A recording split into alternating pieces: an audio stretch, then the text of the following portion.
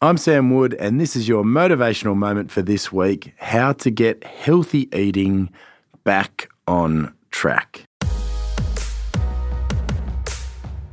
I think meal planning, I think the kitchen bench, 400 different chicken breasts and broccoli stems or trees or whatever you want to call them, maybe a little bit of sweet potato.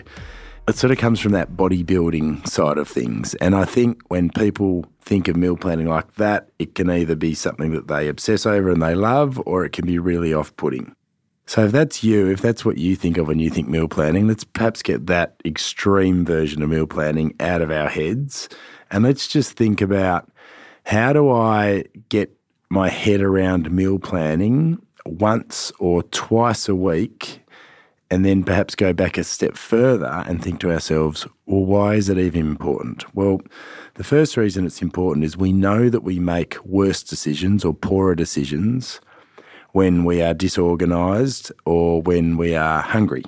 And when you meal prep or you meal plan, you take the guesswork out of it because it's already done. And what do you know? You've got a healthy, nutritious, hopefully delicious meal sitting there ready to go. So when I recommend this to my clients, I talk about an hour of power, which I like them to do either once a week or twice a week. So on a Sunday and a Wednesday, or if they do a really big batch, at least to get them through to the next weekend. And it's a total game changer, because we get to that point, what's for breakfast today? We get to lunchtime, well, what's for lunch today? We get to dinner, dinner's the worst, what's for dinner today?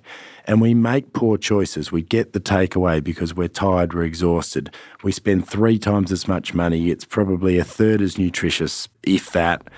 And it's just because we weren't organised in the first place. So map your week out. What nights am I out for dinner?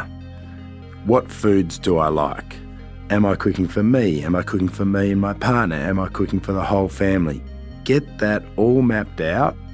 I promise you, that will take you so much less time than trying to prep on a daily basis or a meal basis.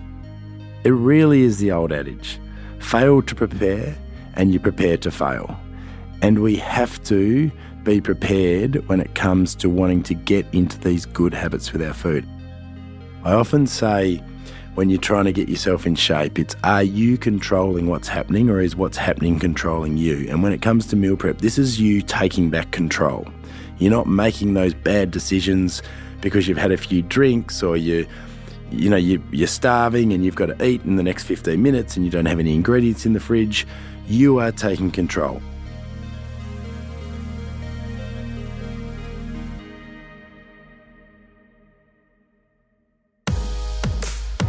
So my listener task or homework for this week, you guessed it, you're going to meal prep, and you're going to meal prep properly, but we're going to start simpler with a nice baby step. All I want you to do for this week is choose one particular meal, whether it be breakfast, lunch or dinners, so 7 meals for the week, and you're going to plan out what the 7 days of breakfasts, lunches or dinners looks like. And you don't necessarily need to prep your breakfast in the freezer, but do I have the ingredients there for my smoothies, for example, with my lunches? Have I made some little salads with some little dressing on the side so it doesn't all go soggy, and then I can easily just add my bite-sized protein portions? Wastage down, cost down, time down, nutrition up, stress down. There are so many benefits to it, and I can't wait to hear your feedback when you meal prep perfectly for this week.